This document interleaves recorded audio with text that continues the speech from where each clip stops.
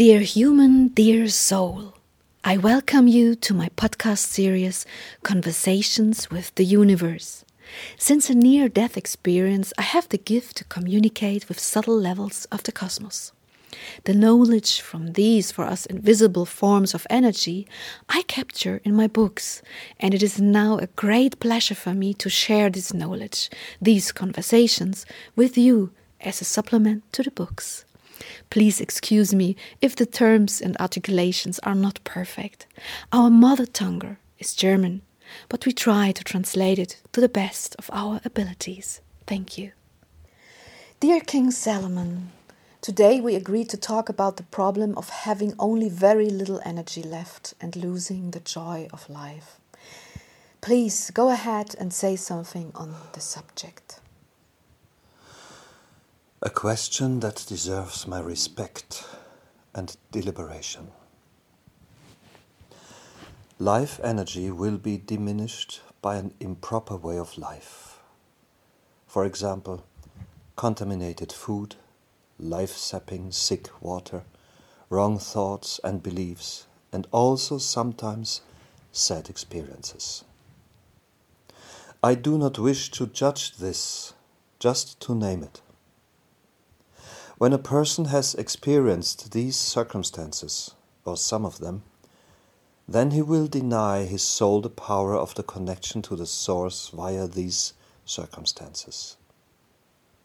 You have to imagine that, like the flowers that do not have any, or rather have hardly any roots left. Therefore, no life-supporting food will reach their blossoms, and thus it is with the soul. If the soul loses its connection, it loses its original energy source. It will feel lost, alone and ill. But this is a mainly physical phenomenon. But this has longer lasting and deeper repercussions for the soul than you believe. This shows how much the soul and body are connected in both directions.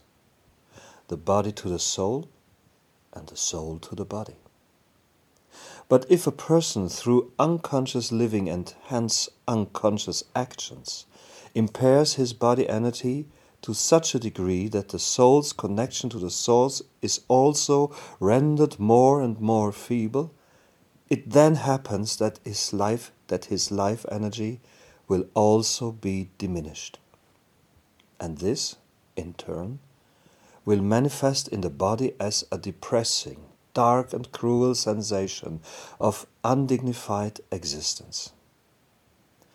The body feels weaker and weaker, and the spirit becomes more and more depressed. This is a completely logical step in this process. This means that these souls then feel their connection to the body like a prison. This in turn precipitates the soul's wish to put an end to this state of being. But alas, as you yourself have experienced, this is not that easy in a cosmic context. People who experience this should know first of all how serious, in the sense of inevitable, the repercussions of willfully ended life really are. But on the other hand, I also wish to say some positive things in this book and in this hearing, and not only by the voice of warning. You have been given life in order to learn. Even the experience of the loss of energy can be a positive learning experience. If you accept this, it will immediately enhance your energy potential. Once you have taken the step to make use of positive affirmations, your inner wisdom will begin to grow. The knowledge that the soul is far more alive than the body. The knowledge that deep valleys will render the ascent to the top of the mountain all the more humbling. The knowledge that life does not just bring you light but also shadow, in which to grow. Such wonderful and intense insights will be the results of this experience. Wow. I can understand that, dear Solomon. But many people can't do this alone. They need friends to help them. Yes. When they do not have such friends, what can you tell those people? Is there maybe a kind of exercise that we can show them so that they can regain some energy by themselves, alone? An image, something, anything, please. If they wish to direct energy back into their soul, they should perform the cosmic cross, which you have already mentioned several times. This directs the energy directly into the soul like an electric plug connected to your wall socket. This can already change and mean a lot without making it necessary to do other things.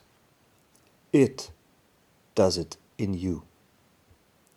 Further, I would advise the people to meditate, so that they may become aware that the loss of the joy of life will not result in the end of all things, but to a state of transition that would continue in the same uncertainty, or even more uncertainty than its present in the condition in which the questioner finds himself. Nothing in the cosmos is without risk, but all is guided and controlled. Very wise people know this guidance, and they trust it. They no longer know the fear of risk and uncertainty.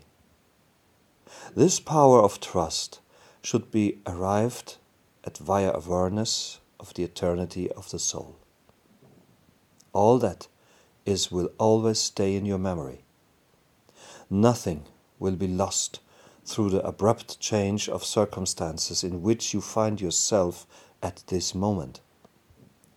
Therefore, I advise those people that are now so full of despair, take time for yourself, intensely, long, calmly, and peacefully. Listen to your soul, for it speaks to you. And be it ever so little energy that you feel, this voice can always be heard. Always. When the people find their way to this state of awareness, they are back on the path of the gathering of energy. Thank you, I understand this.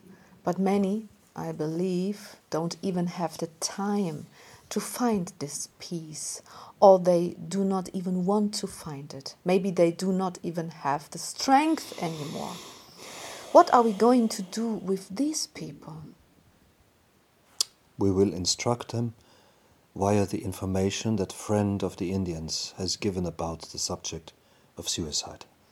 Okay, so I will remind you, listeners here, that this is one episode in this podcast. In the first season, it's named Suicide. Please read this carefully.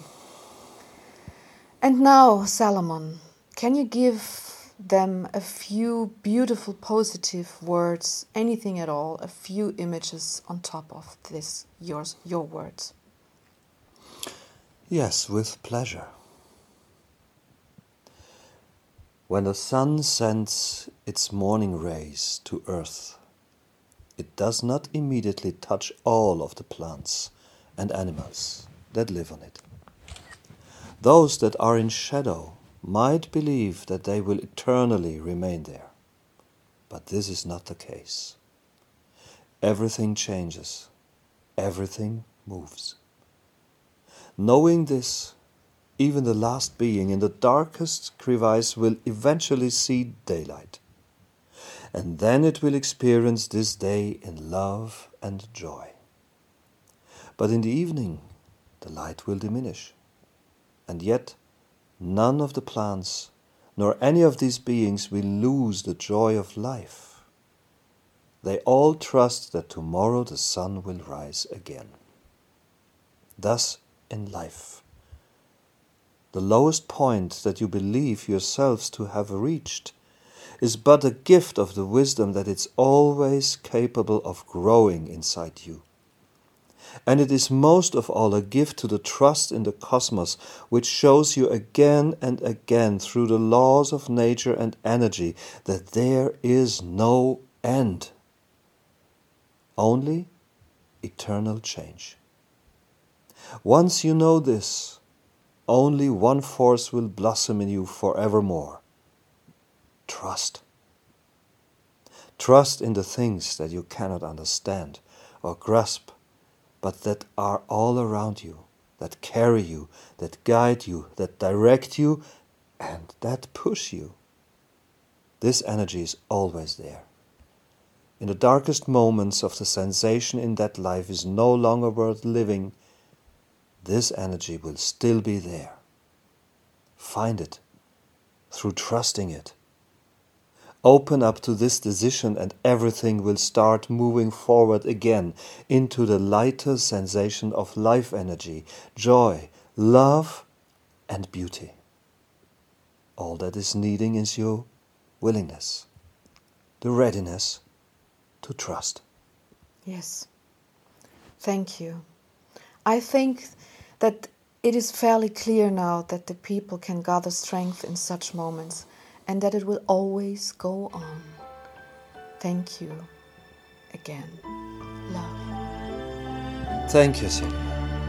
Love.